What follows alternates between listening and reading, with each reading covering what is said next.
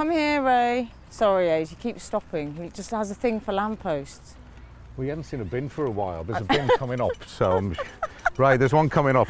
Ray, there's a bin coming so up. So I need about another 2,000 paces for you and you'll be there. This week on Walking the Dog, I went over to West London to chat to TV presenter, radio host and one of Birmingham's best-known exports. No, I'm not forgetting you, Frank Skinner, Adrian Chiles. Adrian doesn't have a dog himself, but he does have a sort of honorary dog that belongs to a good friend of his, and that's Hugo, a beautiful cockapoo. Well, I think he's beautiful. Adrian was worried he's going prematurely grey. That's the dog, by the way. I decided to bring along Raymond, my Shih Tzu, and so we all headed out for a stroll in the sunshine to chat about everything, really. There's very little Adrian won't talk about. He's fabulously honest. We discussed his childhood and the best piece of advice his dad had ever given him, his experiences with anxiety and panic attacks during a challenging time in his TV career, and his friendship with Frank Skinner. I love chatting to Adrian, even if he did hand over quite a lot of the poo bag duties to me. I really hope you enjoy our dog walk. If you do, please remember to rate, review and subscribe on iTunes. Here's Adrian.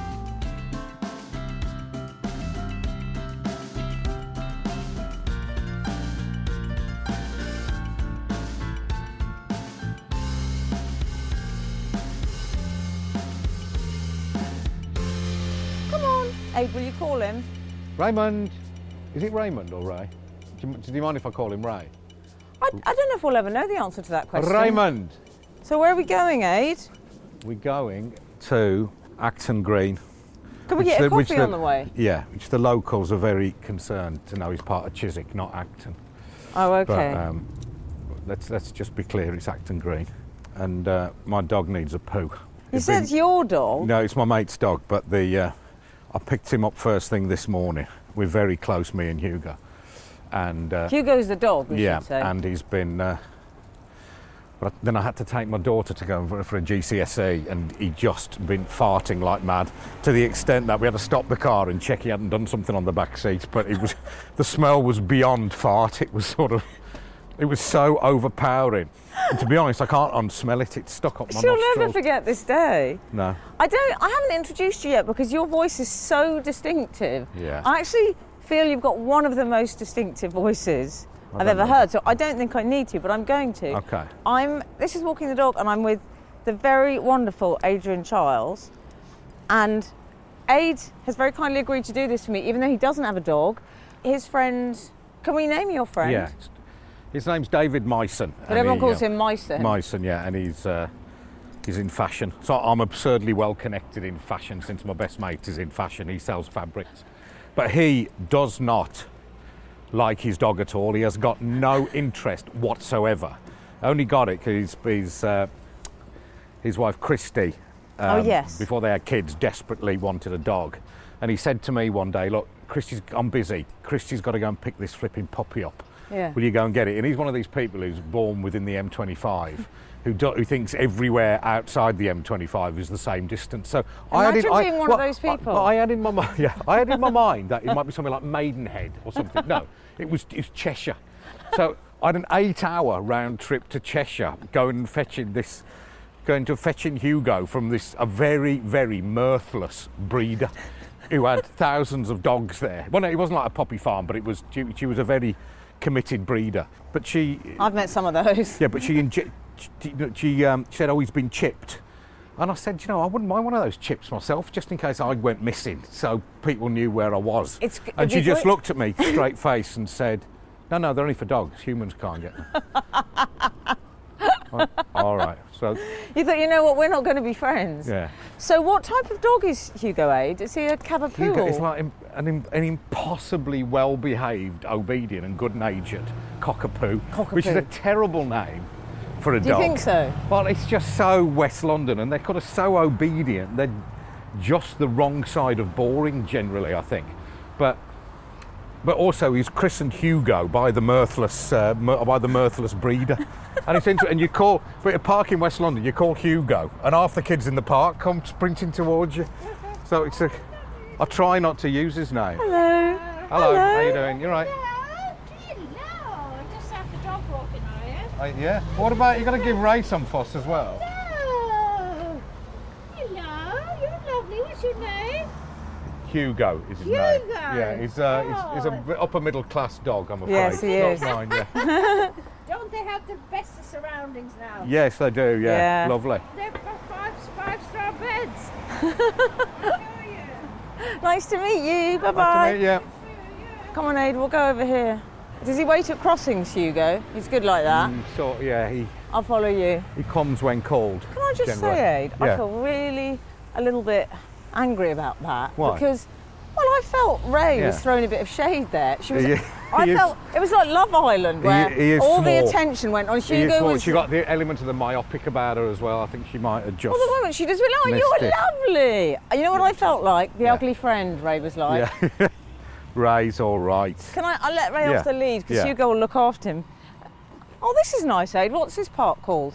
She's acting... Look what sort of bugs me here. There's a sign here. Thank you for visiting Ealing Parks. Fine. Why the speech marks? Why? Oh, why? Oh, why? Why? It absolutely annoys me every morning. I'm going to go in. I'm trying to find a Sharpie in that green collar so I can just... So I can ink them so over. it's a sign, we should describe it. It says, "Thank you for visiting Ealing Parks, ealinggov.co.uk." Yeah. But what they've done is, it's pointing out that they've put this In speech marks. marks. Why? Who are they No, no. quoting? Someone from the I don't- council? Exactly. I don't know. Oh, Raymond's met a friend, Aid, look. Yeah. Well, you see, and that friend is ignoring Hugo as well, so. Hugo's got a wild streak. Oh, no. He's a big one, that's fine. Oh, no, Ray's that's too fine. little. He might get frightened. I have to pick him up. I love German Shepherds, though. They're such They're sweet beautiful, dogs. yeah. They're one of my favourite dogs. Where's he Come gone? on, mate. Hugo, play with Hugo. Oh, there we go. There we go. So, Aid, thank you so much for doing this today. I'm looking All right, forward you're to our walk. welcome. We'll go for a coffee. Yeah. Look, there's a poodle. There's a Labrador. They're all here. So you don't have dogs yourself, do you? No, I've never had a dog, but I never come close to having a dog. My parents didn't like dogs, but through every phase of my life, there's been an important dog in my life. Be it my nan's dog, my friend's dog. I could sort of list them all. They've been sort of quite pivotal in their own way, I must say. Really? There was my when I was little, my nan and granddad had a Labrador called Duke, and I left the door open one day at their house, and then Duke ran out, and it was my fault. Duke disappeared. I was absolutely beside myself. But then I went home, and then I was just inconsolable. And then my mum bought the phone. Well, mum called me to the phone. I think you couldn't bring phones in those days. It was so long ago. No. But she said it was my granddad on the phone, and he said Duke's just come back, and he said, "Who was that very silly boy who let me out?" I always remember that. I was joking, obviously. I know, but you never forget things like that. And then they had a dog, a Yorkshire Terrier called Mandy, who Funny followed name him. for a Yeah, who followed him everywhere. She used to go on the back shelf of his Volvo in his car, went everywhere with him. And when he died, it was a real. It's a poo. Was Hugo doing a poo? Yeah. There was a real sort of his master's voice thing. Just could not. Oh God, I can't get the poo bags out. Do you want me to do it, doll? No, I can't get them out the bloody thing. Have you got a? I've got one handy. All right. Hugo's got smart black poo bags, like bachelor poo bags. Yeah. Whereas, would you object to him having a coral-coloured one? I mean, he's done sort of one on the move there, spreading it over sort of 2-3 metres. Well, I hope that looks like a fossilised poo. That's not his. Oh, look, Aid, what's going on over there? Is that baby yoga? I think. That's very West London, isn't it? The ladies with their legs in the air, really. Oh, let's find a bin for the poo, Aid. There's one. Okay. So, Aid, so you didn't have your grandparents had them, and this was in. Is it Hagley that you grew up in? And then I remember when I was back from. When I finished university, I had to go back home because I had a broken leg. I broke my leg playing football. Yeah. Oh yes, you broke your leg. Yeah, playing and I had to football. go home. And then my mate's dog, Dylan, was a very big friend of mine because I had to walk, try and get my leg working again. Yeah. And me and Dylan went absolutely everywhere. Oh, Dylan. Come on, Ray. Ray likes a bin, doesn't he? He's quite little, you can lose him behind the bin. Well, do you know what it is? Ray treats walking like sort of shopping. Yeah. He just likes to stop all the time. Oh, look at Hugo. Probably found some But do you sharks like to roll dogs, into. Aid? Yes, I love dogs. Although, I know... Can I just tell you that you can't see now, it's covered by scaffolding. Oh, yeah. There's a wall, and my by the train line. Yeah. There was a big graffiti appeared on there a couple of years ago. It just said, read more books. So that only in Chiswick could you get... I like that. I like that graffiti artist. No, but the reason I can't have one, Yeah. partly, is I just can't deal with the... I think I've just got too low self-esteem to deal with the adoration. I mean, he comes round for sleepovers. Even this morning I got him at 8 o'clock and everywhere I go in the house, he went to the toilet, he's just looking at me going, oh my God, you're fantastic. Just looking at me in complete adoration. And I just don't feel worthy of it. If he comes for a sleepover, sometimes I have to shut him in the other room just to stop adoring me.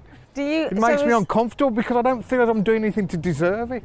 And then you just walk out and leave him and he's heartbroken and then come back in an hour later and he adores you just as much. It doesn't feel right. Well, the other thing about dogs is that you can lead a consequence-free life with them. Yeah. Because you can disappear, shout at them, do anything you like, and they'll always be there. Yeah. And also, I guess, because I suppose your lifestyle doesn't really accommodate it, because you travel sometimes I'm away as now, well. I'm away a lot, so... Come on, Raymond. Raymond! Yay! So, Wade, I want to go back to your childhood to find out a bit more about it. I'd just like to know, you grew up in Hagley, which is just, well, I was born in Birmingham and then moved out to Hagley, which is about 11 miles away from the middle of Brum. And I always think, Frank Skinner, who's our mutual friend, which is how we know each other, he describes your family as sort of like something of Downton Abbey. No, well, and compared to Frank, then I think we probably were Downton Abbey, but we were just sort of... You were affluent. Upwardly mobile, sort of middle classes. My parents were all working. My parents' family, my dad's family, are all kind of working class from Handsworth. And so that's what you did. If you had a little business, you moved out. Made some money. You moved out of central Birmingham and went to somewhere like Hagley. Right. So Hagley, actually, nobody was actually born in Hagley, as far as I can see. Very few people. Sort of my parents' generation, people just moved there when they did well in Birmingham. So yeah, sort of reasonably well off. My dad had a successful scaffolding company. And did your mum work, or was she No, she worked for she sort of looked out for us, but then also she had a sort of part-time job with my dad. And there was your brother, Nev. Yeah, he was 3 years younger than me. And your mum's Croatian, isn't she? So did you... Actually, she can't bear dogs, actually, which is another reason we didn't have them. Really? Well, she couldn't bear cats either, but we always had cats for some reason.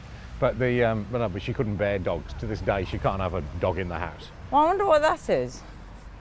She just doesn't like them. I don't think Croatians are as into them. I don't know. Have you ever looked at that? What country has the most, biggest percentage of dog ownership?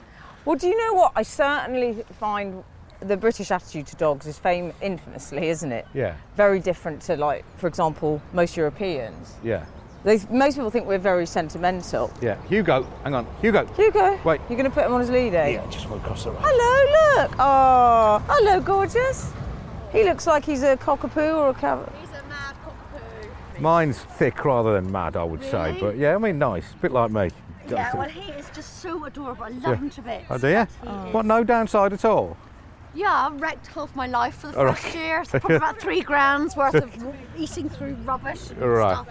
But now he's a year and a half and not so bad. All right, good. Oh, hello. Well done. So, yeah, your mum's Croatian. Yeah. So you and Nev, do you both speak Croatian? Yeah, not brilliantly, but yeah. And how would you describe your childhood, Aid? Like when I think of my childhood, I think of bohemian chaos. And No, there was definitely nothing bohemian about it. yeah. I know somebody wrote that book, didn't they? I never actually read it, but it looked good, the premise. It was called They Tuck You Up, Your Mum and Dad. Oh, Do you remember that? really? No. Just about Yeah. later on in life, you're having some kind of emotional crisis. You cast back to your childhood, and I can't think of a bloody thing that caused it. Do you know what I mean? Everything was sort of, pretty good. Did you have a sort of open relationship, but did you have the kind of relationship with them, which I think of as quite a modern relationship that you probably have with your daughters, where they can talk to you about emotional issues? No, not. I think we were more open than most families, because that's a kind of a Croatian way. Just get it out in the open and say it. But yeah. But there was I don't know. My mum remains very much of the persuasion of you know, you got an issue, just have a word with yourself and sort it out and pull yourself together, kind of thing. So. Do you think that? Yeah. No, I don't. Well, I think there's room for that. I think it's just nobody knows where to draw the line. So, you know, I've often thought to myself, there's been times when I just needed to have a word with myself and get on with it, and there's times when I was, you know, properly struggling. And there's, you know, I don't know where you draw that line. I think it's difficult in terms of mental health. Yeah. Come here, Ray. Sorry, Ace, he keeps stopping. He just has a thing for lampposts. We haven't seen a bin for a while. There's a bin coming up, so Ray, there's one coming up. Ray, there's a bin coming up. So I need about another 2,000 paces for you, and you'll be there. And were you and Nev close? Because I know you are now, your brother. Yeah, very close. We did a fair amount of fighting. Did you? Yeah, and I was always kind of jealous of him because I wasn't jealous, but the fact was he was better at me at everything I wanted to be good at, like girls, football, making things, just everything I was useless at. He was incredibly good at. So that was quite annoying. And were you academically good at school? Because you ended up. No, I wasn't. I went through a kind of a. I was, and then I went through a sort of mediocre age when I was about sort of 14, 15.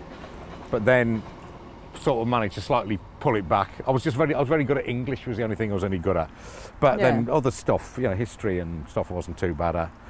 And were you the kind of person, that was? I always call it the look at me gene. I sort of had that a bit growing up, you know, where with me and my sister, I'd do things like the Emily Dean show for Christmas or something. Yeah. People would have to sit through this terrible show. Yeah. And I think there is often, especially with sort of two siblings in a family, you get that a lot. I don't know if you notice it with your daughters, that there's one who's just a bit more thirsty for that kind of attention. Yeah. Were you like that at all? Were you shy?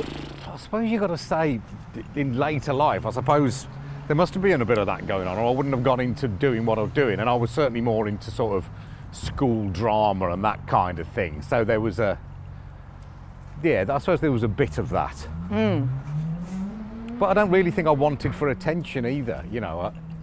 There was definitely that older sibling thing. Older ones, for some reason, got the weight of the world on their shoulders. I see that now in a lot of my friends' kids. Yeah. The older one tends to be the kind of the more serious one. Yeah. What, did you sort of have an idea of what you wanted to do? Were you thinking, right, I know I'm going to be doing... I mean, like if you said to me you're going to be even a journalist, let alone a sort of a well-known presenter, a broadcaster, I would have wanted that. Like I wanted to play in goal for West Brom or be a fighter pilot or something. It just wasn't a realistic aspiration. So I sort of vaguely wanted to be a journalist, but I couldn't be bothered with all that college putting the student union magazine together and sitting around on the floor with, you know, cutting up bits of paper with other wannabe journalists. I just couldn't be bothered with it.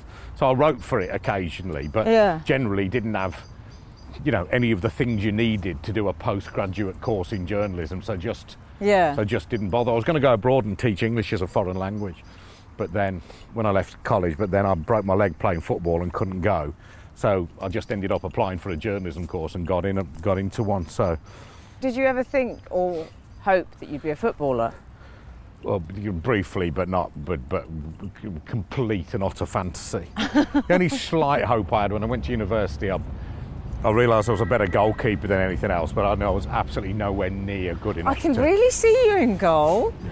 Aid, that's what you look like. You look like a goalkeeper. All right, thank you very much. But you're not tall enough now. I'm only 6'1". You need to be about 6'6". No, but you could be a 1970s goalkeeper. But then I found I was playing quite seriously. I found, you know, I'd make a proper save. You know, people don't understand about goalkeeping. When you jump high up and then land on the floor, it bloody hurts. I was literally seeing stars. And like on the bumpy pitches, I remember every time I made a save, I needed about 3 teammates to come and pick me up again. Well, you don't see that in the Premier League, do you? You know, goalkeepers can definitely, unless they've been booted in the knackers, they can generally get themselves to their feet again. Also, my concern about you being a goalkeeper is that... I'll tell you something else. I've got an app on my phone. Every time a plane goes over, I have to know where it's going. So that one... You've got this... You're a bit of a train spotter, literally. A plane spot. See that one there? That's a... What is it? That's a long haul. How can you tell that? Because it's got 4 engines, you can see. Yes, but that's quite you, because I think you like... I can imagine you doing train spotting when you were younger. Not really, no. Did you not? No, I can't say I did. I mean, I like a train, don't get me wrong, as much as the next man, but I don't... But Depends who the next man is. Well, I don't know. I'm not going to stand on the end of a platform. When you say I like a train as much as the next man, Yeah. the next man could be Richard Branson. That's true. Come here, Ray. This is boring for you, but look. So that plane's coming into land now. Adrian That's Chiles is Geneva. showing Okay, me a plane just listen. spotting app. Geneva. It's come from Geneva. You see, it's just coming in over the top of us now. But look at how many times it's had to circle on the way in. Wow. Yeah. Yes, you see. Yes, Hugo likes a plane, don't you, Hugo? Hugo, hey, let's get a coffee for our walk, can we? I love Yeah. a coffee. So what were you like as a young man? I've seen pictures of you. There's a very famous passport photo of you, Yeah. which you had as your WhatsApp avatar, which I loved that you had that, because it was one of the most horrible pictures ever taken of you. It was, but then I was going off to... But sort of adorable, because you just looked like you know when you're a bit clueless at that age. But when I was flying off somewhere with Lee Dixon. Oh yeah. Because he's a mate of yours, isn't he? Yeah, well, we were working together. He said, this is why you should never go on the internet. And he showed me his phone, and somebody had got hold of that picture and scrawled over it, once a Oh, over my... I actually find that really upsetting. I know, but that's what happens on the internet, apparently, so I'm told. On that. That's why you don't go on it. On that Twitter thing, no? Oh, this is nice. Le Petit Cafe. Can we go here? That's a very nice thought, yeah. What do you want? Yeah. Oh, let me get it. Hello. Morning, guys. What would you like, Aid? I'll have a small black Americano, please. It's a nice start to the day, though, Aid, the dog walk. Yeah.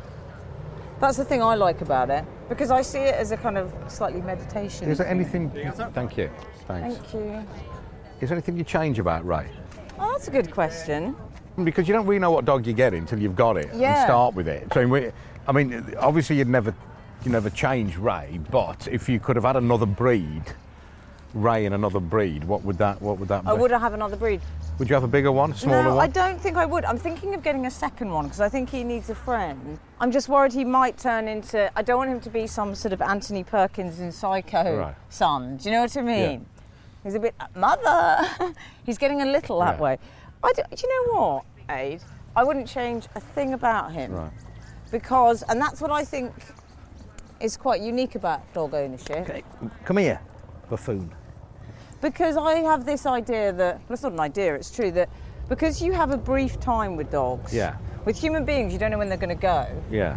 With dogs, you know from the outset that there's an end date to the Yeah. relationship. You hope you'll get 15 years, but it might be 7, it might be 8. And I think it's quite a good way to live your life. Yeah. And I do remind myself of that genuinely. Like in the way that with my sister, I sort of wish I'd reminded myself, oh God, this might not... You don't know when I lost her, but with Ray, it makes you sort of be a little bit kinder and act in a slightly more decent way. Because I genuinely say, I won't take him for a walk, and I think, oh, but he's probably only got 10 more summers. So, Yeah.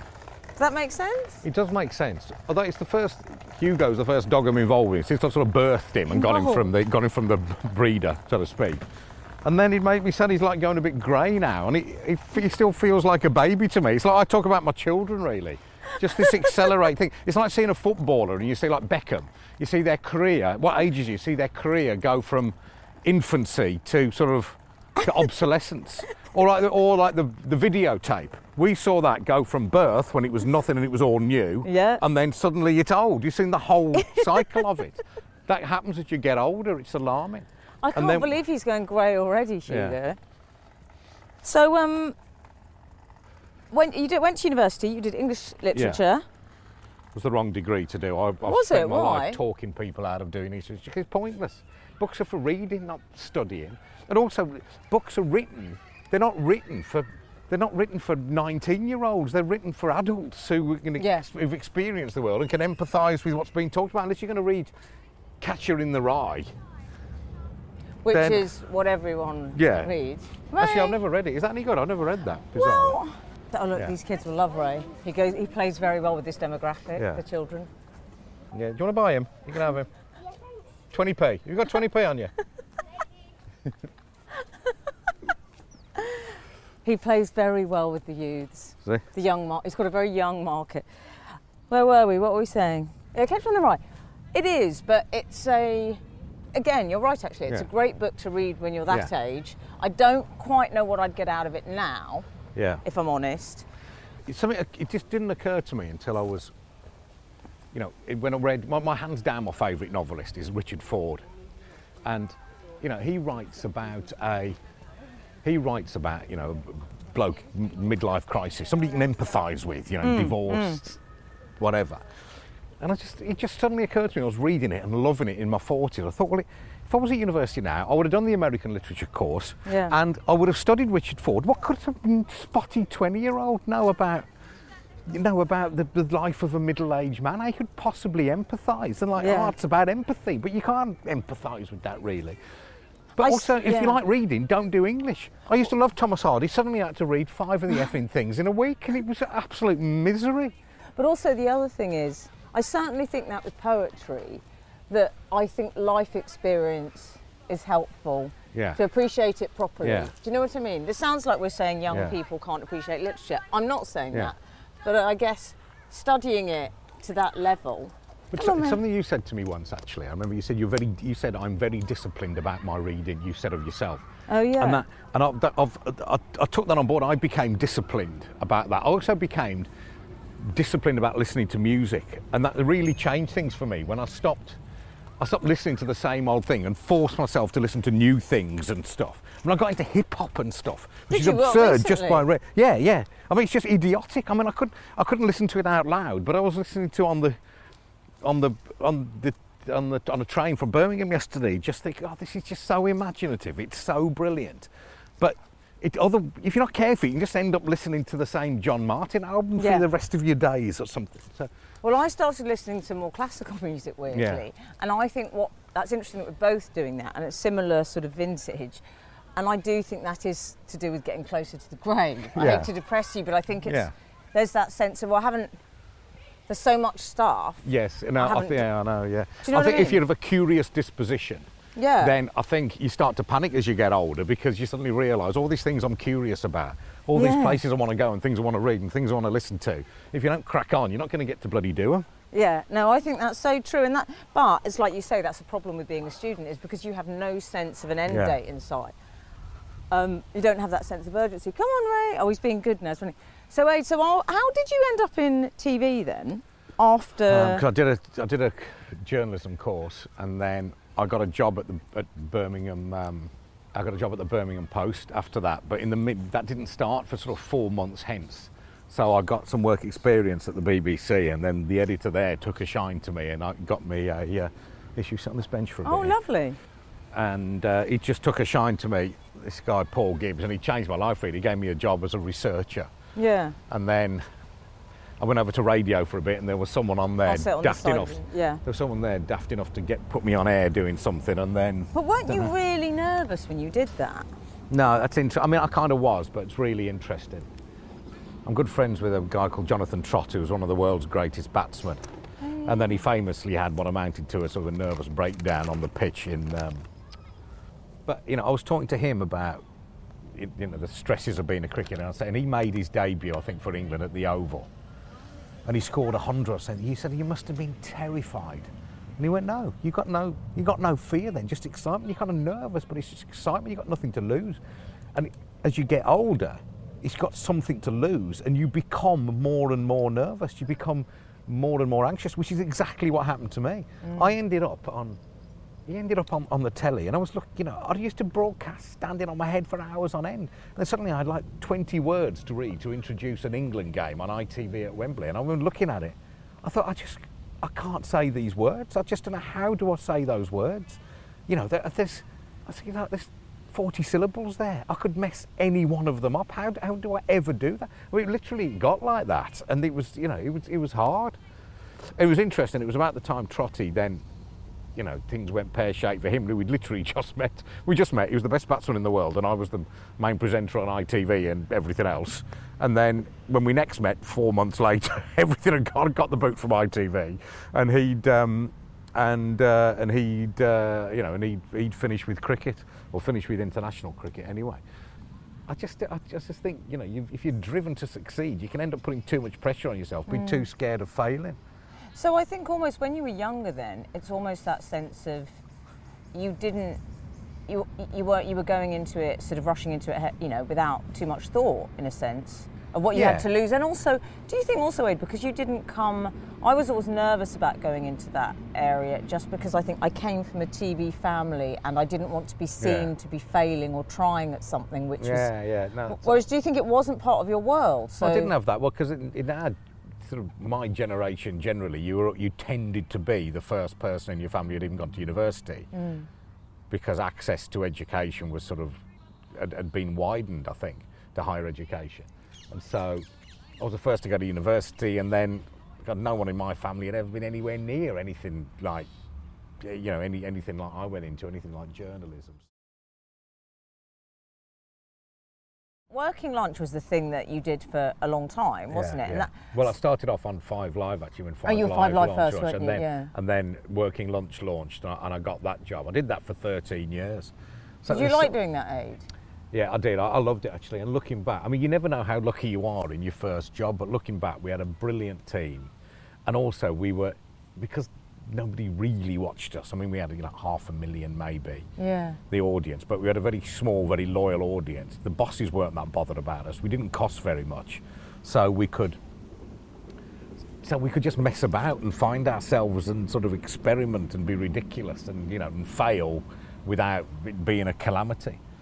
You almost learnt your 10,000 hours then in a nice way. No, absolutely. You were so competent. By the time you got to the one show, it was, which you had been, it was like you were... Yeah. I mean, that was a slightly different skill set because everything was so bloody short. At the time, you know, because every interview you did, whether it was Michael Caine or whoever, it couldn't be more than 3 minutes long. So, and that is, if there's two of you presenting it, you've got about one question each and then one other question. And then, you know, it got to the stage I couldn't have a conversation in a pub with anybody that lasted longer than 4 minutes. You know, it just, everything had to be so quick. It was interesting when I went back to doing 5 Live. It had to relearn how to structure a longer interview because generally you get 10, 15 minutes with somebody. If you're any good, you're going to get something out of somebody in 10 or 15 minutes. Yeah. But it took a while to, you know, to pace things, not just just use everything up in the first 2 minutes and then get rid of them. I think with celebrities, what you want to get out of them is the ordinary. And I think with ordinary people, you want to find out how exceptional they are because everybody is. I mean, everybody is a mine of information if you're interested enough to sort of to want to hear about it. It fascinates me, and I'm very lucky. The best thing about being famous, it can be difficult because you can't switch it off. But everybody wants to talk. You know, everyone wants to talk to you, but then I end up asking them more questions about themselves, and sometimes that can put them on the back foot. And I'm just genuinely interested. I love wandering around in places, in nondescript kind of places, just randomly happen to be passing. I think I'll stop, I'll drive to some town I've half heard of, and just wander around and see what happens. I just love wandering. Hang on, so you would get in the car and just drive to the town? Well, it's more when I was in Manchester, I always had Mondays free, and so I'd go, I'll go somewhere this afternoon, weather's nice. And I looked where I could get to on the train from Salford, and I saw Chorley, never been to Chorley. And then I asked around at work, and somebody said, I live in Chorley. He said, what do you want to go there for? I thought, well, that's exactly why I do want to go there. Because, you know, just to go, got on the train, went there, went for something to eat, had a wander, had a chat to a couple of people, walked around a park, sat and did some work in this cafe, was talking to the bloke there, and then got the train back. I just think, I'm always fascinated to talk to people. I met a bloke in a pub in Birmingham who was from Llandoughrey in South Wales. And he was just saying there's no school there anymore. People have got to go half an hour to school. There's no jobs there. You know, there's affordable housing everywhere. It happens to be not where the jobs are is the problem. I mean, there's going to be some kind of social engineering. When you talk like this, and I've always thought this about you, I thought, I wonder if Aid would ever go into politics. Would you? Actually, I can't find anyone I particularly believe in, but in a way, I'd love to be a constituency MP. But I'd be useful. See you going around. I'd just go around, talk to people. I was talking to an MP the other day about, I can't remember who it was. I said, there were like 80,000 in his constituency. There tend to be 70, 80,000 in constituency, and I worked for the length of a parliament of 5 years. I worked out, to speak to everybody, you'd have to speak to 40 different people every day, which would be difficult. But I mean, I'd be the man. I'd just go around talking to people. I can see you in politics. It's interesting though, because that sort of takes us a bit onto fame, and you touched on it briefly, and I feel that I knew you when you were in, let's call it the white heat of your fame, which is what I say to Frank when we talk about the Three Lions period, because everyone gets that, don't they? You get a white heat period, your sort of Sergeant Pepper's period.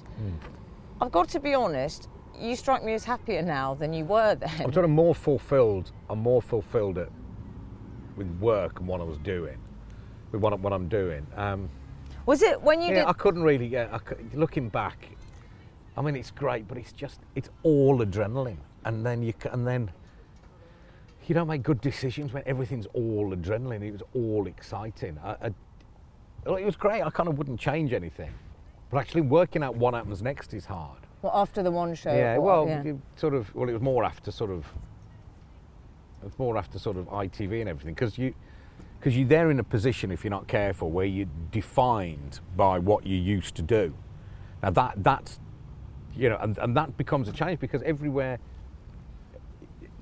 I mean, literally 50 times a day, even now. But I mean, for years, people say, "Oh, you're not on telly anymore." I've just run out of ways of answering that question. "Oh, you're not on telly. You all right? Are you okay?" I went, "Yeah." And then I was fine not being on telly until people look at you like you might have died, and you're some kind of ghost. So you're defined by what you used to be, and that becomes difficult. In the end, it becomes like keeping a brand alive, and I'd never talk about myself like that. But I did some conference about some award ceremony, some branding licensing thing, and I was just trying to see myself through the prism of a brand. And it's interesting, I was always taught to look at the future, think what you might be in the future. I thought always that I was above that, but in the end you have to, or you end up being defined by what you used to be. And interestingly, I've done a few things since I've been really pleased with, but the thing I did about alcohol has changed the conversation. And tellingly, what defines me now is, "Oh, you're the drunk," and I'm actually, at least it's current. I mean, it's better than what I used to be. In case anyone doesn't know, but it was very high profile, so I'm sure people do, but you did a documentary, didn't you, about, was it last year or earlier this year? No, last September it was. Yeah, and it got a lot of publicity. Drinkers Like Me, You are one of the few people I know that you're exactly the same as you are off screen. But something interesting about that is, I mean, when I first got slightly well known presenting Working Lunch, I went to the Sony Radio Awards, because I was also doing radio at the time, and Steve Wright came up to me, and I kind of revered Steve. I still think, "Where's my dog?" You go. I was underneath, and it's like a bunk bed setup. Yeah, it is. Steve. Anyway, he came up to me, and I was so flattered he recognised me, because he watched Working Lunch and stuff. And we were chatting. Pre-one show, sorry. Yeah, long time. I was just doing Working Lunch, hardly on telly, but he recognised me, and he talked for a bit, and he said, "It's really nice talking to you." I said, "Oh, I knew you too, Steve." And he said, "You're exactly in real life like you are on the telly." And I went, yeah. And he goes, "It's really good to see. In the end, you'll go mad, though.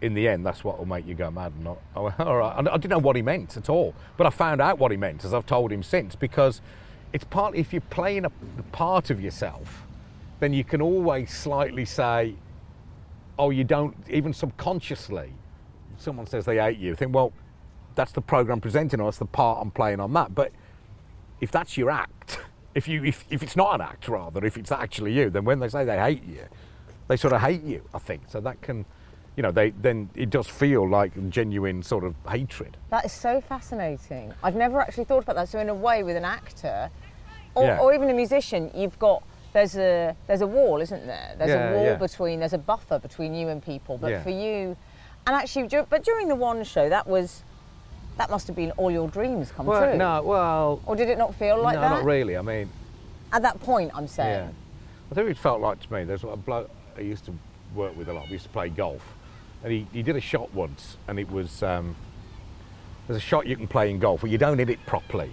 but it hits the sort of end of your club, and it feels terrible. It makes a terrible noise, and it just shoots along the floor, and it's not a golf shot, but it can go a long way.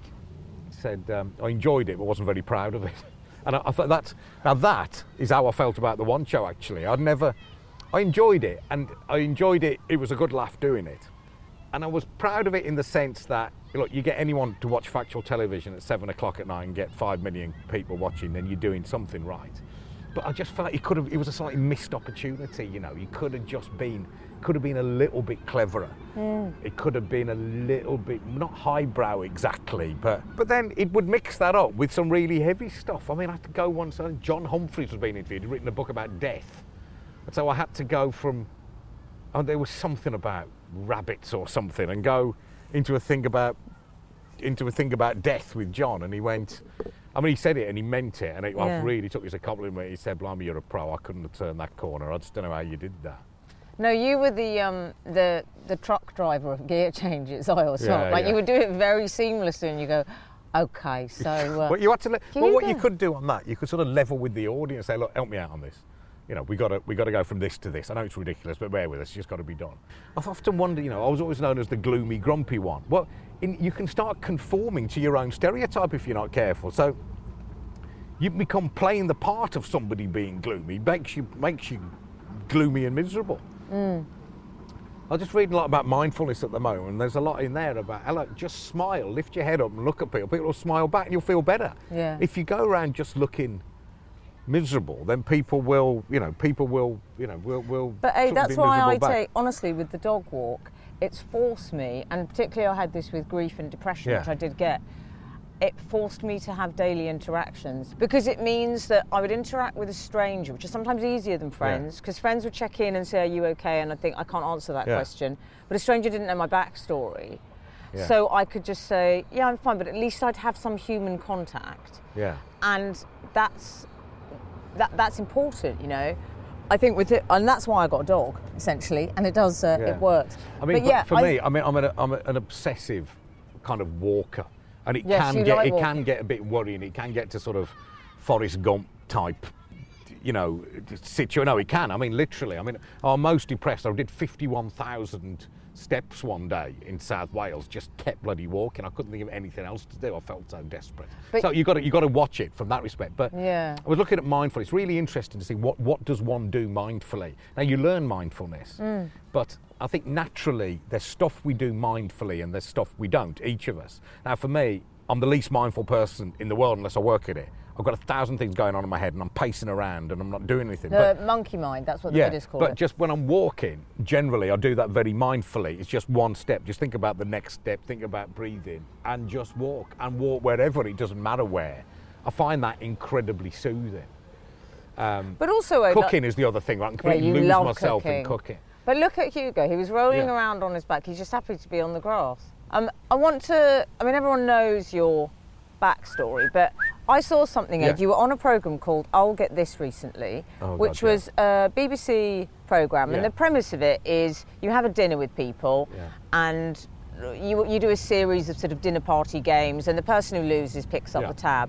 And I seem to remember the one you were on, it was Josh Widdicombe was on there and Gemma Collins, and Gemma Collins rather brilliantly lost and said something like, "Oh, might even touch the sides. Yeah, I don't mind paying for this." Like, ruined the whole premise, which I like. Yeah. But they asked a question, which was why you had to pitch yourself as a TV host or a chat show host. Yeah. Well, the question was, I think, why I'd be good at presenting a chat show.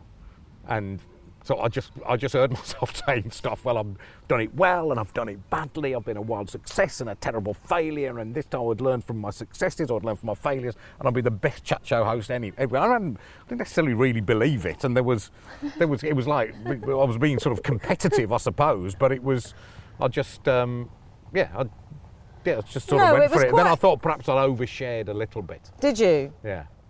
But it was fine. No. You said, I can remember, because I was like, but you said this whole thing where you basically talked about how you said, I've done it twice. Yeah. And then you said, I successfully pulled in 5 million viewers a night. I know what it takes. Yeah.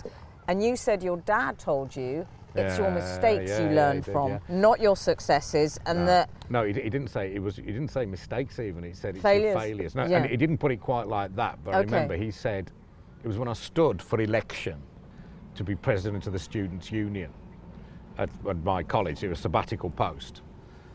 Actually, that's a really tough thing to do in a way, because it was a very compact college. There was about 800 people at my college at the university, and that and you all, you know, and everybody voted. So most people lived on campus as well, so you kind of knew everybody. And to put yourself up for that and not be elected would have really hurt. But I got elected. I told my dad, he said, oh, well done. And he said, I always remember, he said, yeah, I think you might have learnt more about yourself if you hadn't been elected. And I thought, well, yeah, that's kind of true. I mean, you've got to succeed, but you do learn more about yourself in the, you know, the times you fail. Do you think after, and like, you know, again, what happened, I mean, you left the One Show, didn't you? Yeah. And then you went to ITV. Well, I was sort of half being pushed out the One Show because they brought Chris Evans in to do the big 1 hour Friday night edition of the One Show, which really gave me the arse because, yeah, as it would anybody. Well, because it'd been my show, I'd launched it and everything. Then I made a big song and dance about a new Friday show and tell me suddenly I can't handle it. And then, you know, look, I bore Chris no ill will whatsoever. Absolutely not. I didn't even bear the woman who made the decision much, you know, ill will. I mean, it was her decision. I thought it was the wrong one, but she had the nuts to just sort of go with it and stick to it. But then I was going to have to wear it, and then this offer came in from ITV. But if they'd never wanted to bring Chris Evans in, I never would have left. You would have stayed. Yeah. Although, again, that would have been hard because, you know, I didn't, you know, the people who do the rounds and come on and promote things, there was almost nobody by that stage I was interviewing who I hadn't interviewed before. You know, you're getting round to the second and third time with people. Yeah. And did you feel, you know, when you went, so you did Daybreak, and you did, and you were doing ITV Sport. Did you have that feeling, Ade? You know, when you get a slightly odd feeling that something's not right. Did you feel that about Daybreak, or did you think this is going to be fine, and it came as a shock that people were responding in the way that they were? I think there were a number of things. It was a classic tall poppy thing in a way, because I think Kristen and I are both, to a certain extent, with the girl and the boy next door. We'd been discovered, and then the audience had grown with us, and then suddenly, you know, I'm being portrayed as some fat cat, which in some respects I was, and she's been portrayed as some slapper through who's rolling around with a footballer, and there was sort of no way back in sort of public affection, really. You know, and the script was written before we got there, which is fair enough. I wish I'd had more. In a way, I was always thinking, God, it became so miserable. I thought, I'll just do the football, that's fine. In a way, it would have been better if I had nothing to fall back on. Because then I would have had to have made it work. And maybe I would have tried harder. But in the end, I didn't believe in myself by then. I remember Piers was really nice to me at that time. Ironically, Piers Morgan, yeah. I always remember I went for a drink with him, and he said, and I said I was moaning about what the production team this, and, you know, they can't do that at Daybreak, Daybreak. And he said, look, you're blaming everyone else, and I get that, it's frustrating, but the only person who can sort this out is you. You've absolutely got to be the man and go in and do it. You know, that and I didn't have that bluster or confidence in myself at that stage. And I didn't, what I always think about the likes of Piers Morgan or maybe Chris Evans or others, I think it seems to me they always feel they're really successful, even when they're not. Even when things are going badly, they will just keep telling themselves and everyone else that they're brilliantly successful. And I've come to quite admire that, because I'm the opposite way around. Even though when I was really successful, I felt as if I was failing dismally in some way. Ironically, or ironic's the wrong word, oddly maybe. Alanis Morissette? Yeah. The only time I felt that, I remember Christine being really concerned, because the only time being relentlessly positive, when she was mithering about doing Daybreak. What does mither mean? Mithering. Is that a normal? Just worrying stuff about it. And I said, no, it's going to be great. I've never been so sure that something was going to work as us on Daybreak. That's when I had no self-doubt at that point. I said, it's going to be great. So it's interesting when I slightly started believing myself, not in an arrogant way. I mean, I wasn't going around saying it's going to be brilliant, but, you know, I really wasn't concerned going into it. I was sure it was going to work. But that's not arrogance. I think it's like if you get used to driving at 90 miles an hour and you never crash. You just expect that's never going to happen to you. I think that's true. After you left though, Aid, and obviously, I'm a mate of yours and I got to know you around this time through Frank, I did feel that was so tough that you went through that. Yeah. Because suddenly you got all this stuff happening, and then you had to leave the sport, which you're so good at as well, and... I don't miss that for a minute. Do you not? Why not? I miss the crack going around with great people, and I enjoyed that. But for a Champions League night on ITV, you say hello, and then you've thought of 3 questions beforehand to ask each of your 3 pundits, and then you basically hand to Clive Tilsley. Then you come out of it, you might have 1 more minute out of vision, then it's the match. Then at half time, there's a 4-minute ad break. Then you've got 4 minutes to ask 1 question each of your 3 pundits, and then there's another ad break, then it's back to Clive. And at the end of the programme, you got an ad break, 3 or 4 minutes with your 3 pundits. Someone else does an interview with one of the managers in the tunnel. And then there's another ad break, come out, 1 question each, and then goodbye, bang on time. Now, it's very difficult. It's very difficult to shine like that. All you can do, it just becomes about getting the words out in the right order, which has never been my strong point anyway. So it was quite difficult to make an impact. I think it worked better when I did tournaments. Was it like the English literature degree though? In a way, it slightly not kills your love of football, but it's almost like it becomes something you associate with stress and work as well. Yeah, maybe. But also, we do some Champions League game, and they go, we got 8 million last night, or 10 million. I go, great, but the reality is, those 8 million were going to watch it. Whatever I or anyone else says, they're watching the match. It's about how big the match is. Whereas, when we got up to 5 million on the one show, you'd earned that. We'd all earned that. Me, Christine, and the team had earned that. Like when I do a 3-hour solo speech radio show now, no music or anything. At the end of that, it's totally knackering. But if the show's been any good, then I can probably afford to give myself a pat on the back for that. That's fulfilling. Yeah. It's not massively high profile. It's certainly not as well paid, but and get back on the train at Manchester and head back to Birmingham or London or whatever. Fast asleep with my mouth hanging open by Stockport, but I can feel good about my day's my day's work. You said at one point there was a point when you were looking at the autocue, you had it wasn't like a panic attack, but well, it was something approaching a panic attack. What happened then? Well, nothing. I just thought, I always got the kind of words out, but then if you, so I had a personal trainer once, American guy, who said. He never said much, but he made his words count. He always said, overthinking is just depression. We said depression is just overthinking, isn't it? And I think he was right. If you overthink anything, you can balls it up. So I think, right, what's the score? What's the score? Literally that. So I'd go, half-time had come, and then we'd come back after the break, and I'd go, welcome back to the new camp. And I just couldn't remember the score. I couldn't remember the score. I just went blank. Because I was overthinking, what's the score? Is it 2-1, 1-2? Where am I? The less I had to do, the more difficult I found it. So, if you told me, even now, if you told me I've got to go on BBC One live tonight at 10 o'clock and read out my telephone number, I'd find a way of ballsing that up. So how did you cope with that, Aid, through that period? Nothing, you just got to get down and sort of get on with it, and I don't know, just... But you got through it? All right, got through it, yeah. Hugo. He's got a real thing about that dog. What's the matter? I'm going to put you on the lead. Let's I put you don't on know the why lead. That would make any difference, but I'm going to do it anyway. Did you find after that, Aid, because like I say, I think your life, to me, it seems a better life now. Did you get the sense that there were people that were slightly on for the ride, like friends? Did that change? Or not really? Are your friends still the same as they have always been? Yeah, actually. I haven't thought about it. There's one or two. Well, no, actually, no, really. I think everyone... I can't think of anyone...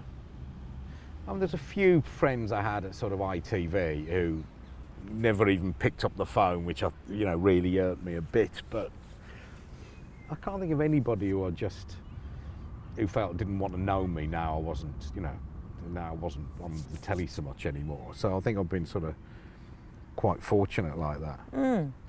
Well, talking about friends, an interesting thought struck me the other way. I was at my actually it was midwinter, and I was at my parents in Hagley, which is when they're still in the house where I was brought up. And I was getting the train from Hagley. It was like 6 o'clock on a Saturday evening. A train from Hagley to Birmingham and Birmingham to London. And you know, I used to get on that train a million times when I was a kid, back and forth to Birmingham. And I was just standing there, and I was watching the kids sort of sitting around drinking some cans just by the station, laughing, flirting, smoking, whatever they were doing. And I was just looking at them in the dark there. I was just staring at them, and it really sort of stopped me in my tracks. I mean, they felt like they were like my ghosts. You always think of ghosts as somebody from the past haunting you, but I felt as if they were haunting me. You know, they were me.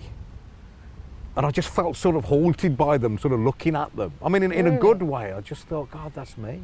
Here I am now, 52, and that was you. And then that was me. But this is what I find interesting, is how, you know, you talk about that period in terms of it being a failure and this terrible thing that happened, and you've learnt from it. And actually, when you look back at that kid on that wall or whatever, what an extraordinary achievement! Yeah, how you're like, you know. But I don't bottle it. You know, I just think part of being driven, I think the image I came up with recently talking to somebody, it's like if you put all your life's achievements in a bucket, it's like there's a hole in that bucket. Right, so then it just sort of empties. When that sort of thing happens? Well, all the time. What? I can wake, you know, it's like every day feels like a clean, you know, I just think, well, I've got it all to prove, because everything that's gone before doesn't matter a jot. You know, I've got to start again.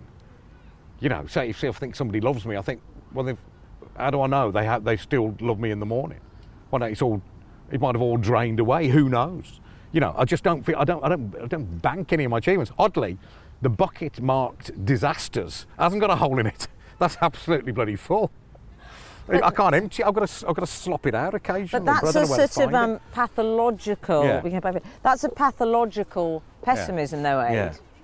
But you know that's part of your. Yeah. Also, the other thing I've identified recently, talking to a priest, I know some really nice priests, which is always a help, is when something bad happens, I always think, well, yeah, I deserve that. Why wouldn't?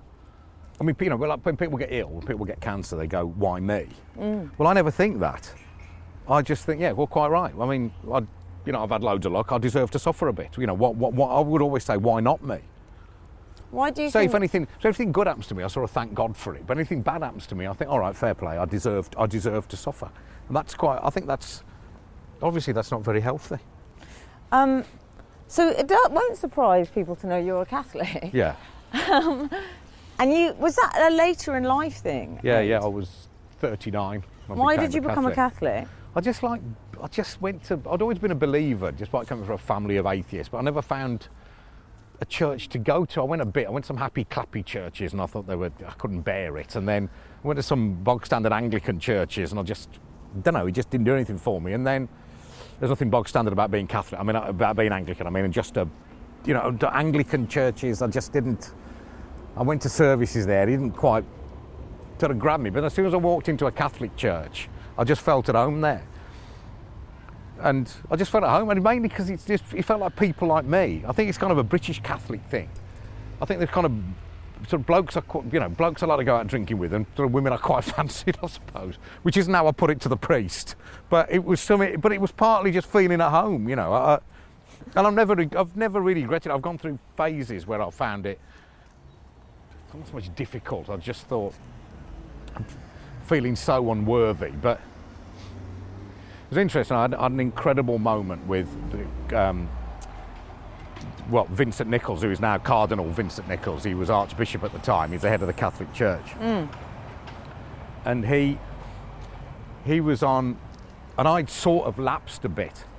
And I was on, he was on breakfast telly, he was on Daybreak, being interviewed about Pope Benedict's visit. And he said... Is that the one with the red shoes, the Prada shoes? Yeah, I think so, yeah. I only know him through the designers he has.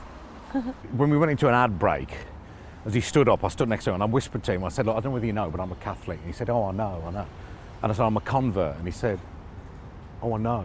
And I went, all right. And he said, and I said, since I became a Catholic, sort of my life collapsed a bit. I got divorced and everything. He goes, oh, I know. I thought, what else do you fucking want to know?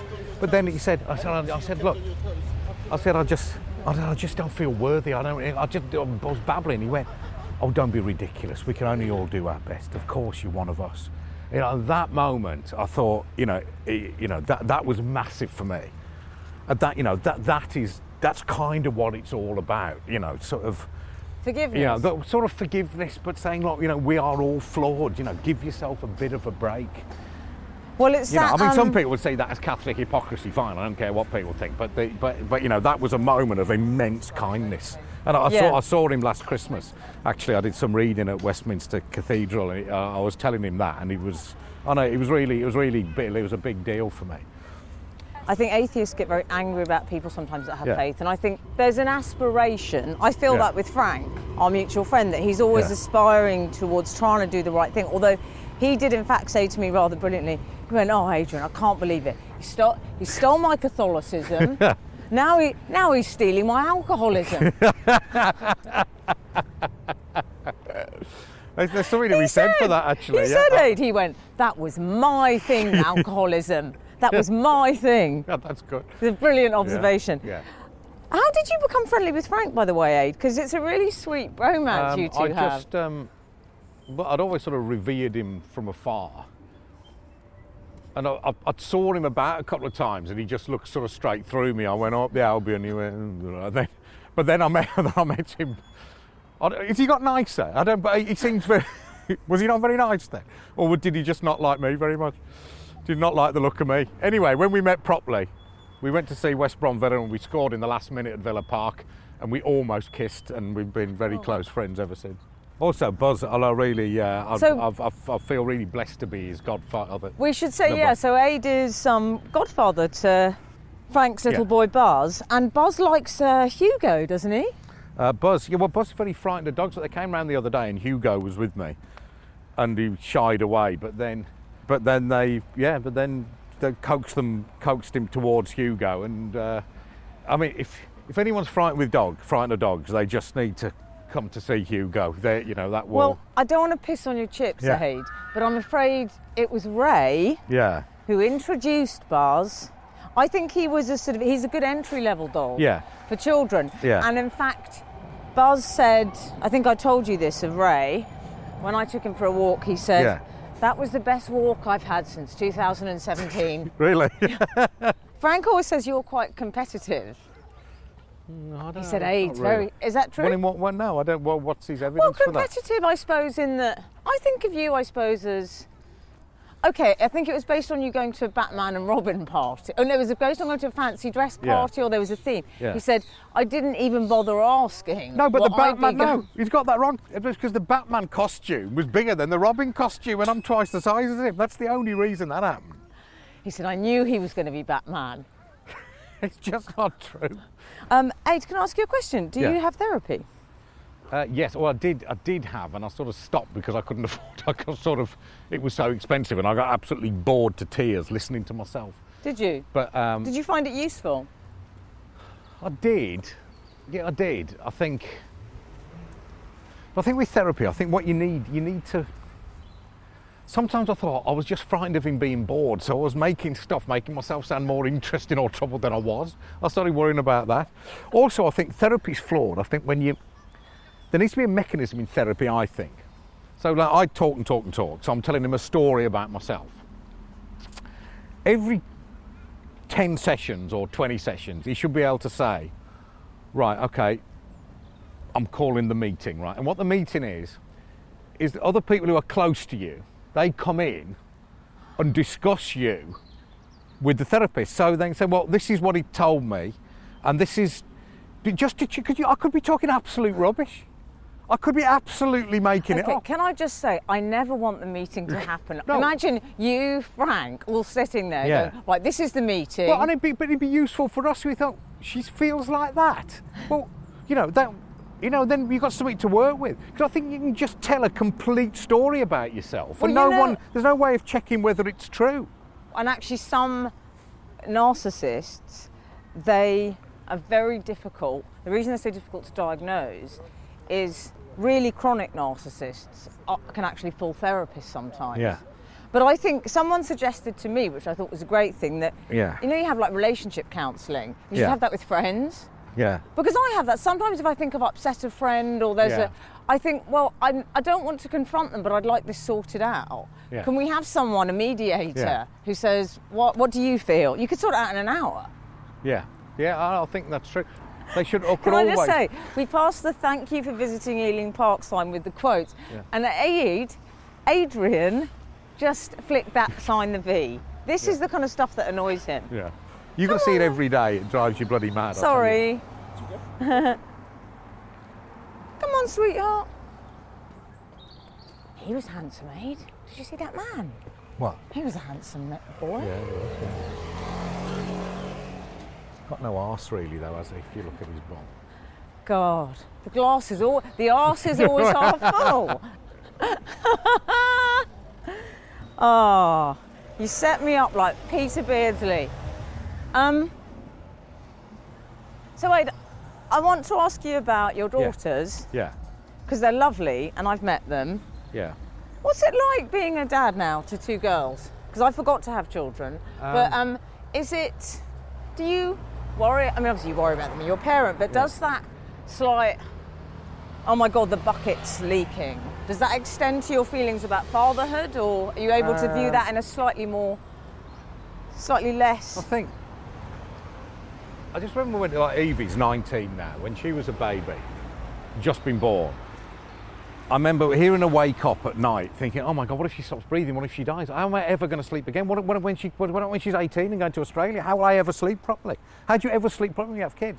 I said to a colleague of mine, Peter Allen on 5 Live, who had grown-up kids at the time, I told him this, and he went, actually, you're right, you never really sleep properly again once you've had kids. And he was right, you don't quite sleep like my mum even now, and I'm 52, my brother's 49.